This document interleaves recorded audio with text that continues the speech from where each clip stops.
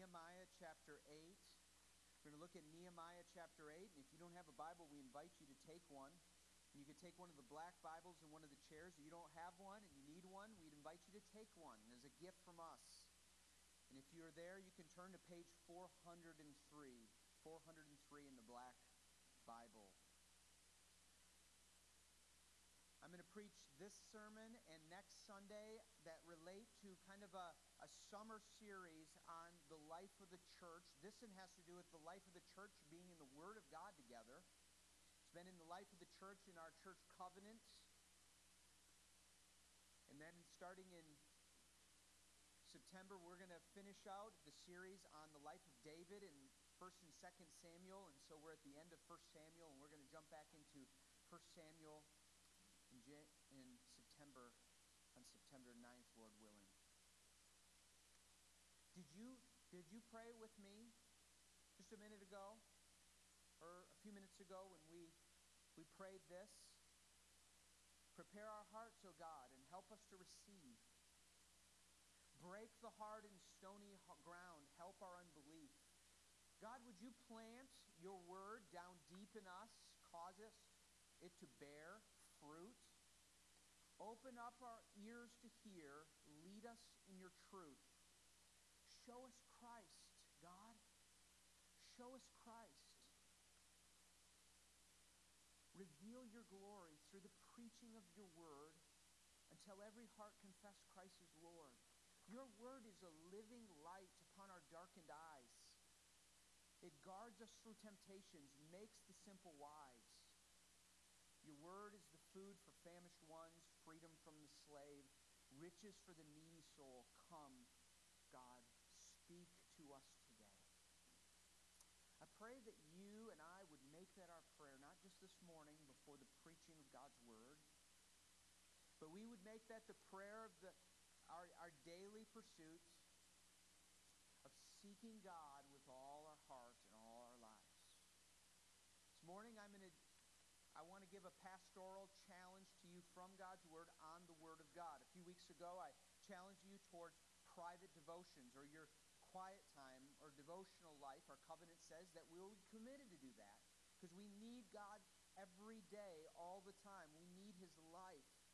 That led to someone coming to us and say, what if we do a challenge all together? We just seek to hold each other accountable of just getting into God's Word. We said, yes, let's seek to apply God's word that way. And so just the simple 30-30 challenge came out of it. I prayed this, and I mean this. If every single one of you in this room and all of the kids that can read take a bracelet and for 30 days read the Bible for 30 minutes at least, or read and pray, if everyone did it at one level, that would be fantastic. But I really don't care about any type of statistics of everybody doing it, and not everybody will be able to do it or will do it.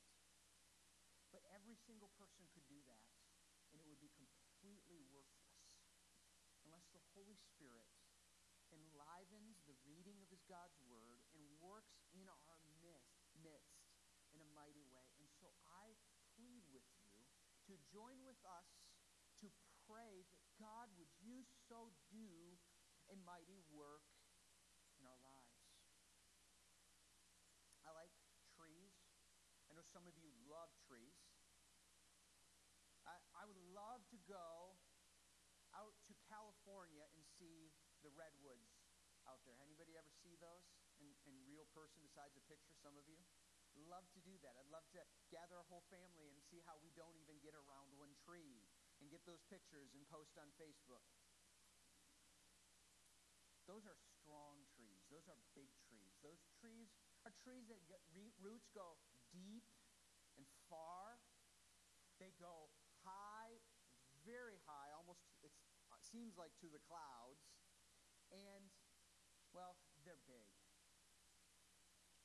I grew up in a property of 160 acres of pine trees and oak trees, and then we had poplar trees. Those trees would grow up really quick, and you could go up to these trees that are this size, and you could push them down almost very easy, and they were weak. they didn't have roots that went deep. They weren't strong. It is easy to live our Christian life being more like a poplar tree than slowly and surely, by God's grace, growing to be like a redwood or an oak. And oh, that God would cause us to be a people. No matter what age you are, and you have gone through most of your life saying, the Word of God, I just have a hard time reading the Bible. I remember years ago talking to someone in my former church, and I asked him, I said, do you read your Bible? And he said, I read it once, so I don't need to read it again. And I know what's in it.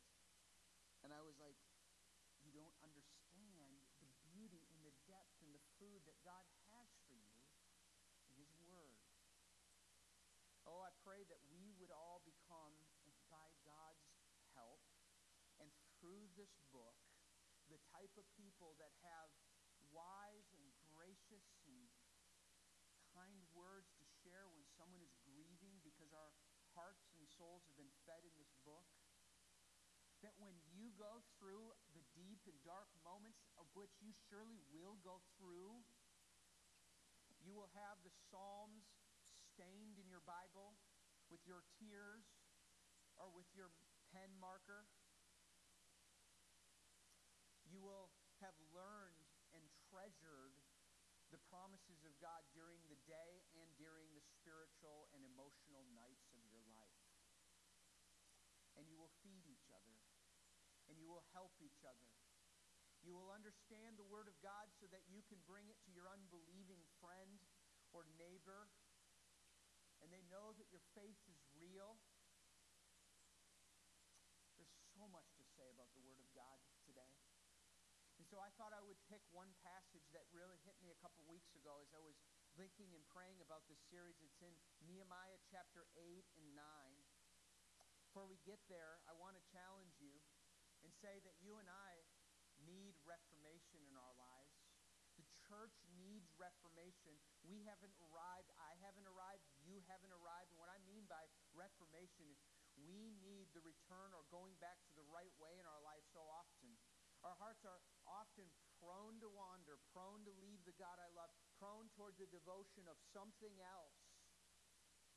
If you have children, they're watching you. Your grandchildren, they're watching you. If you're a teenager, your friends are watching you. God has called you, young person, teenager. If you're 12, 10, 17, or 77, you are called to live in the Word of God and trust in Him. There is no blessing in this life apart from God. No blessing. His blessing is marked by something that during the wedding, at the end of the wedding, I said to Jared and Therese, may the Lord bless you and keep you. It was given to Aaron to bless the people of Israel. May the Lord cause His face to shine on you, and may He shine His countenance upon you and give you His peace. Only God can bless with that kind of peace and countenance and grace. And there is no blessing ever to be expected to any of us that choose to live independent of God and in disobedience to God and His Word. Where there is no prophetic word of God, the people will perish. Man does not live by bread alone. We do not live by bread alone. We live by every word that proceeds from the mouth of God. And in the book of Nehemiah, it's really, even though it's not at the end of your Old Testament, it really is the last words almost of the storyline that we find of the Old Testament before we get to the period between the Old and the New Testament. God's people had been really bad. They had turned away from God over and over again. They did it in many different cycles, but now they're here to the end of the Old, and we're at this place, and God said, I'm going to do what I told you I was going to do in the Deuteronomy, and I'm going to make you a stench to the nations, and you were captured, and they were taken in exile, and they were brought to Babylon, and then they returned from Babylon, and God brought Ezra and Nehemiah, and many people that came back who had been 70 years in captivity back to Jerusalem and to Israel and it was a mess, spiritually and physically. Yet they were learning their lessons, and they wanted to turn to the Lord. And we find it like a little revival. We find a reformation going on in this time. But I want you to see how it happened. I want you to see what God was doing. And I want to just read to you from Nehemiah chapter 8, verses 1. And all the people gathered as one man into the square before the water gate. And they told Ezra the scribe. Okay, what are they going to tell Ezra the scribe as they gather? Ezra, would you bring the book of the law of Moses that Yahweh had commanded Israel? So Ezra the priest brought the law before the assembly, both men and women, all who understood what they heard, on the first day of the 7th month. And he read from it from facing the square before the water gate from the early morning until midday, in the presence of the men and the women and those who could understand. And the ears of all the people were attentive to the book of the law. And you can read on, and it says in verse 5, and Ezra opened the book in the sight of all the people, for he was above all the people. And as he opened it, the people stood. And Ezra blessed the Lord, that's Yahweh. He blessed their God, the great God.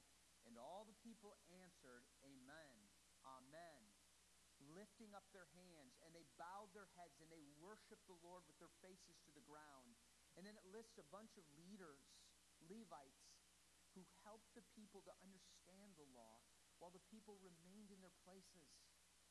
They read from the book, from the law of God clearly, and they gave the sense so that the people understood the reading. We find here that they responded and they fasted and they confessed their sins and they worshiped the Lord. They made a covenant to God at the end of chapter 9, and we're not going to go in detail into those passages, but I just want to bring out 4 things from this passage. I commend you, if you're going to go into the 30-30, I commend you to start by reading Nehemiah chapter 8 and 9. You could read that this afternoon. I encourage you to start today. And in this passage, I just want you to see 4 things. I want you to see 4 things about the Word of God in these passages. First of all, we see that the centrality of God's Word, and then the unity of God's people in the Word of God. And then we see the zealous response to God's Word, or the Word of God. And then we see the glorious God revealed in the Word of God. I'm going to go through them very quickly. I just want to challenge you towards this. I have prayed, we have prayed that God would do a work in our hearts towards His Word. I don't have to convince you to say that the Bible's important. Most of you will nod and say, I know the Bible's important. Our prayer is the Holy Spirit would take His Word and give us a deep desire to fight against our selfish flesh that will keep us from being diligent. Instead, we'll be tired, we'll be drifting in our mind, or all the things in this world that will just try to move us away from the Word, and that we would feed on the goodness of God in His Word. First of all, I want you to see the centrality of the Word of God. You see this all over Nehemiah 8 and 9. You see it all over the Bible. The Word of God is our life. Here it says they gathered in before the square, and they said, Ezra, please bring the book. And the Word of God was read to them. And they read the book of the law, and they clearly heard it, and they understood the reading. It says that day by day, in verse 18 of Nehemiah 8, he read from the book of the law, and they kept the feast 7 days. It says that they took the Word of God, and they worshiped, and they did it for a long time. The Word of God was central. You just find from these 2 chapters, the Word of God was vital for God's people to return.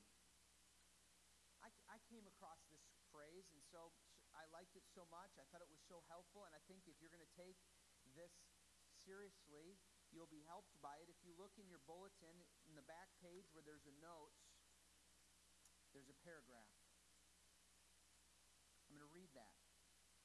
And I want to give that to you so you can have this in your Bible, and you can use this. this has been my prayer, that God will take this phrase, this truth, and make it such a reality in my life and in my children's life, in my wife's life, in your life. The words of the Bible are the very words of God, our Creator, speaking to us. Everyone can truly, the reality is He's your Creator. He may not be your Savior yet, but I pray He will be your Savior. They are completely truthful. They are pure. There's no error. They are powerful. They are wise and righteous. We should regard these words with reverence and awe and with joy and delight.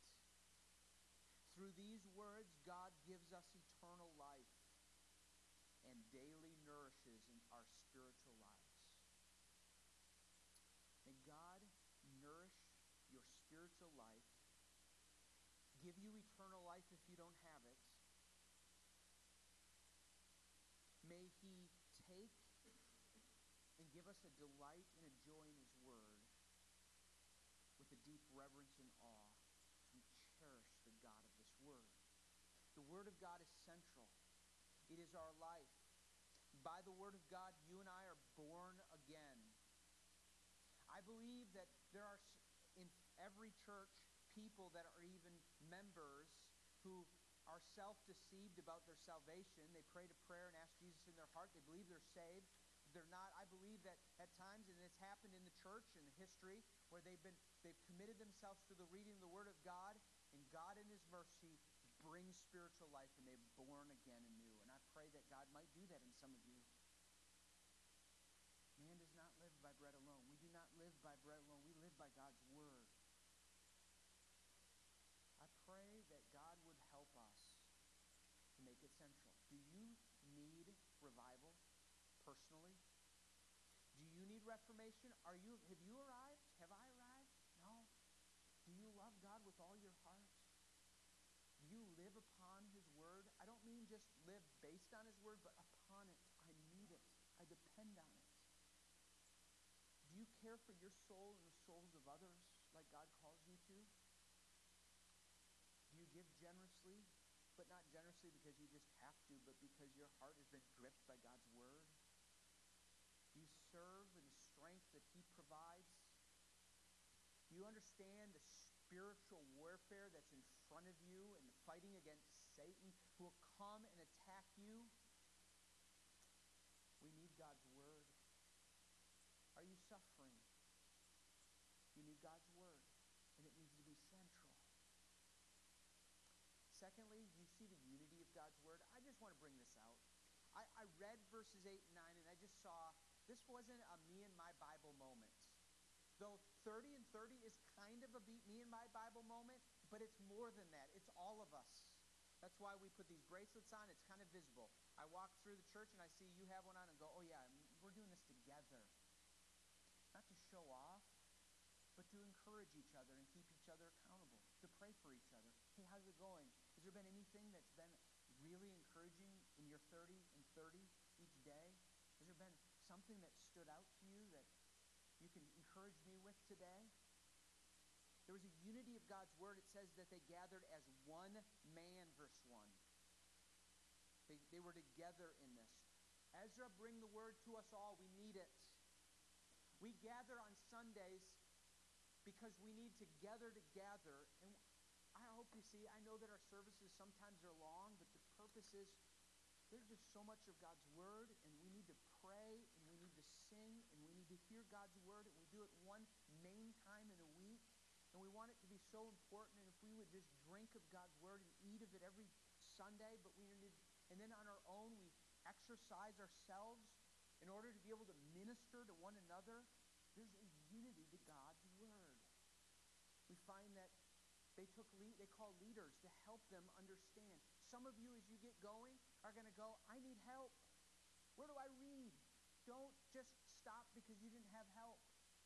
Text or call me or the office or pastors or deacons or a brother or sister that you know is ahead of you in the faith, just is more mature, will help you. They'll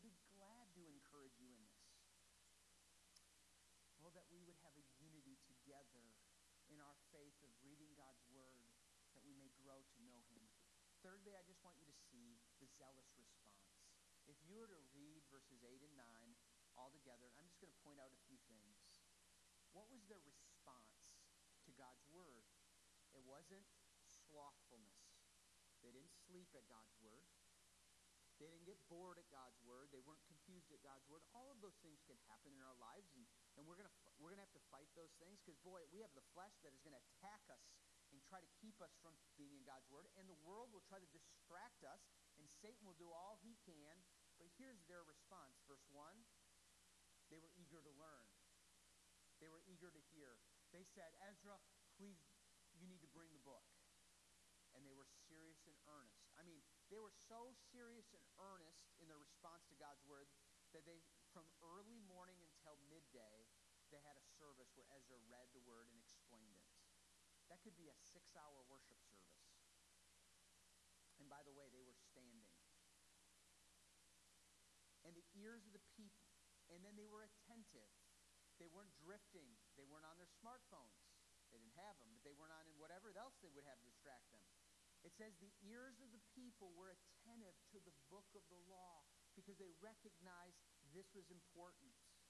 It says they were reverent. Verse 5, when Ezra opened the book in the sight of the people, all the people stood when he read. They were expressive. When they read, they didn't just sit around there, but they said, amen. That means I agree. I agree. So be it. I'm holding myself to that. And they bowed their heads and they worshiped the Lord on their faces and the ground. They understood the word of God. And I think they wrestled to understand God's word. Verses 8 and 12. And they obeyed God's word. They found something in verses 14 through 16. They came across something that they hadn't been doing, the Feast of Booths. And they said, we got to do that. We haven't been doing that. Let's start doing that. And they obeyed the word of the Lord.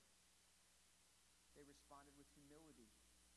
As the word of God was read, their hearts were brought under conviction, and they confessed. It says in chapter 9, verse 3, for a quarter of their time, they made confession, and they worshiped the Lord their God.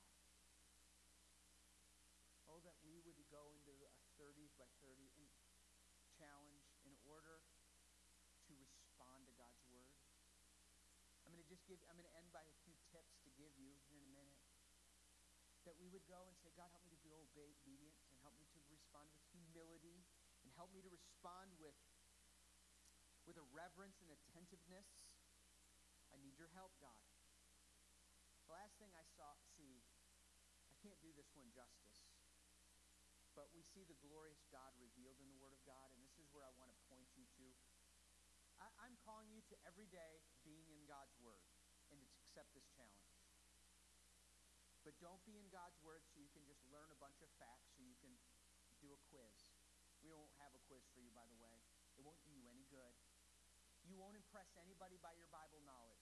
You won't impress God or others. It's good to have some Bible knowledge, only if it helps you in a different way. Your goal is reading this word is to know the God of this word. The goal of reading this word is to understand the central person of this word, which is your Redeemer and Savior God through Jesus Christ. Your goal is to know and come under a deeper personal relationship with the Creator God, who is a Savior God, who said, I'm going to reveal myself to a people so that they may know me. And as they know me and know my character and my wisdom and my love and my mercy and my kindness, but also my holiness and my perfections and my righteousness and my zeal and my relentlessness and my faithfulness, that you would obey me and know that it's for your good, and that you would know that I love you and I will never leave you, and I have given you promises in which you walk this life with, and you cling to those promises if you're my child. In this passage, chapter 9, verses 16 through the end of the chapter pretty much, we find the cliff notes of the Old Testament, kind of. We find cliff notes throughout the Bible. Of what I mean by that is an abridgment of a summary of what God did from the beginning, especially with Abraham, calling his people up to this time in their rebellion, but God's blessing and the Red Sea and all of that. But it's a masterpiece display of God. My call to you this season, as we end the summer, sorry, but the summer is coming to an end. We can't resist it. And as we enter the school year or the fall season, let us do that, not drifting or coasting, but arming ourselves with the Word of God, saying, oh God, I want to know you. I need to know you better. I need you for the hard times, and I need you in good times. In fact, we need him in the good times. It is the most easy to spiritually drift when things are going well. So, I want to challenge you in closing with the 30-30 challenge. 30 days in a row where we commit individually to being in the Word for 30 minutes per day. The Word in prayer. We're not like, oh, did 30, was it actually reading? I ask you to sign your name. We'll pray for you. And take a wristband, young and old. Encourage you to do this as a family. If you miss a day, don't give up. Just keep going. Satan would love for you to embrace some kind of perfectionism. I messed up and it's no use. We're going to make a voluntary commitment together. Do you know that if you read 15 minutes a day, you can read the whole Bible in less than a year? I'm not even asking you to read the whole Bible in a year. But the words of the Bible are very true. They're the words of God, your Creator, speaking to us. They're absolutely true, and they're pure, and they're powerful, and they're wise, and they're righteous, and we should read them with reverence and awe and joy and delight. And through these words, he gives us eternal life, and he gives us and nourishes our souls. Here are 4 things that I want to challenge you to. You have in your insert, the one side had the covenant. On the second side, it has the 30-30, and I wanted to lay these out for you so that you can use them if they would be a help to you. I think these would be helpful for you as you embrace 30-30. You'll see that Psalm 1 through 3 is on the wristband. It's also in the box. It says his delight is in the law of the Lord, and his delight he meditates day and night. I'm going to first of all commend you or call you to read broadly and meditate on small passages of Scripture. What I mean by that is what do I do for 30 minutes? Well, read broadly and meditate on small passages. What does that mean? Well, take the Bible, and I'm going to give you some suggested plan, or a few things. Read a chapter. And as you read a chapter, you might come to one verse. Oh, that stood out to me. It said that God is near to those who are humble and broken in heart. I need to think on that for a little bit. I read this by David Mathis in his Habits of Grace, and I put the whole quote there for you. Would you think of your Bible reading as regular surveying the biblical landscape of the Bible? When you're reading, say you read 5 chapters, well, you can't focus deeply on everything in 5 chapters. That's a lot. But you still do it. But you're surveying the landscape. And every once in a while, you need to find a spot to settle down for a few moments to meditate on, which is the high point and richest moment of Bible intake. It's in your study where you'll stop and you'll seek to understand, and you'll do some research. You'll pose questions and seek answers and consult resources and reflect on that. Then there's a place of I'm not reading the whole thing, but There's a time when we are to dig for God's word, and then we're going to come up with jewels that we just need to treasure. And those jewels are his promises. And I encourage you to do both. So I'm going to give a plan. So read some chapters, but then stop on a verse and meditate on a truth. Secondly, big point, make a plan. I think you'll be most helped if you have a plan. And what I mean by that is make a plan of when you're going to do it in the day. Most have found starting out in the morning is the best way. Some it might be at late at right before bed, but be careful lest you are too tired. Maybe it's at a lunch hour.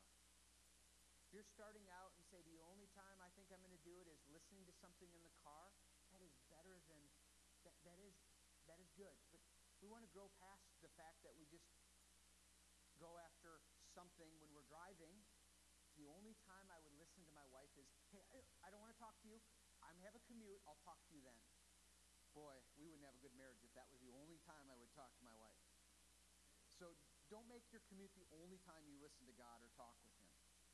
But it's a great time to do it. I don't want to minimize it either.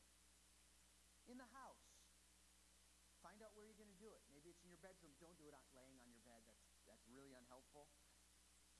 Sit in a chair, a table, a couch, outside on the porch. And in your Bible, make a plan. I would just suggest start with Mark. Read a chapter. You can read through Mark real quickly, but read a chapter or two and meditate. And maybe read a chapter of Mark and then read Romans 1 and then Psalms 1. Each day go through different parts, and sometime you'll go through it and you won't find anything that will jump out at you, but you never know how God is going to use that in your word. And then sometime, say you're in Psalms and you go, wow, that hit me. I want to think about that for the rest of the day. My big third point is sandwich your time in prayer. Sandwich the time of your reading in prayer. What I mean by that is start in prayer, do it during your reading, and finish with prayer. What I mean by that is just this. Oh God, as I go to your word now, would you please help me to see your word as I need to see it? There's a lot of promises in God's word or prayers, like in Psalm 119, open my eyes that I may behold wonderful things out of your law. God, would you open my eyes? Because my eyes are naturally not going to see what I need to see. Would you do that? So we open in prayer. And then during prayer, as I'm reading Psalm 23, the Lord is my shepherd, I shall not want. God, what does that mean that I don't want? Oh, God, thank you. Thank you that you take care of all my needs. And so you pray during. And then you might hear about these needs. Oh, God, I have this need today. God, I'm anxious about our money, and I'm anxious about my son who's struggling here, and I'm anxious about this work situation. I'm sure anxious about school and this homework that I have, or this race that I'm doing, or whatever that's happening. Oh, God, help me. And then you end it by, God, thank you for your word. Help me tomorrow. Help me today. Help me tomorrow as I read, and today the rest of the day. My last point is this, my last suggestion. Focus on God. I already said this in the main part of the sermon. Focus on God. Your goal isn't to pass a test on Bible knowledge. It is to grow in a personal relationship with God. Focus on God, his character, and his commands. I would suggest you to take a notebook, and as you read, if you did what I just suggested, if you read Mark, write down things that stand out to you about God or Jesus. He cares about lepers. Who are lepers? They're the outcasts. He cares about outcasts. And you read in Psalm 1, God's word delights souls. That's the type of God he is. Write about his character. Think about his character.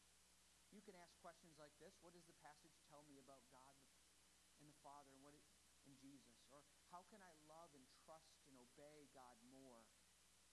And what does God demand of me? What does he call me to? My last suggestion as we wrap up is this. If you're wondering, what do I do? You're still wondering, how do I have a plan? There's there's the longest chapter in the Bible, which is Psalm 119. Psalm 119. You have that written on the bottom of this notes. I got to go with Lee and my older kids to Isle Royal, and it was awesome to not have technology on there. I didn't have my phone. I didn't bring books except the Bible. We spent a lot of time in Psalm 119, and it hit me this way. So I encourage you to meditate, take Psalm 119. Start working through it. These things hit me. This guy desires God's word. This guy delights in God's word. This guy is determined to keep God's word. This guy depends on God's word and God. This guy is committed to doing God's word. I'd encourage you to go through that passage with these questions in mind. What verse shows me his desire or his delight, his determination, his dependency, his willingness to do?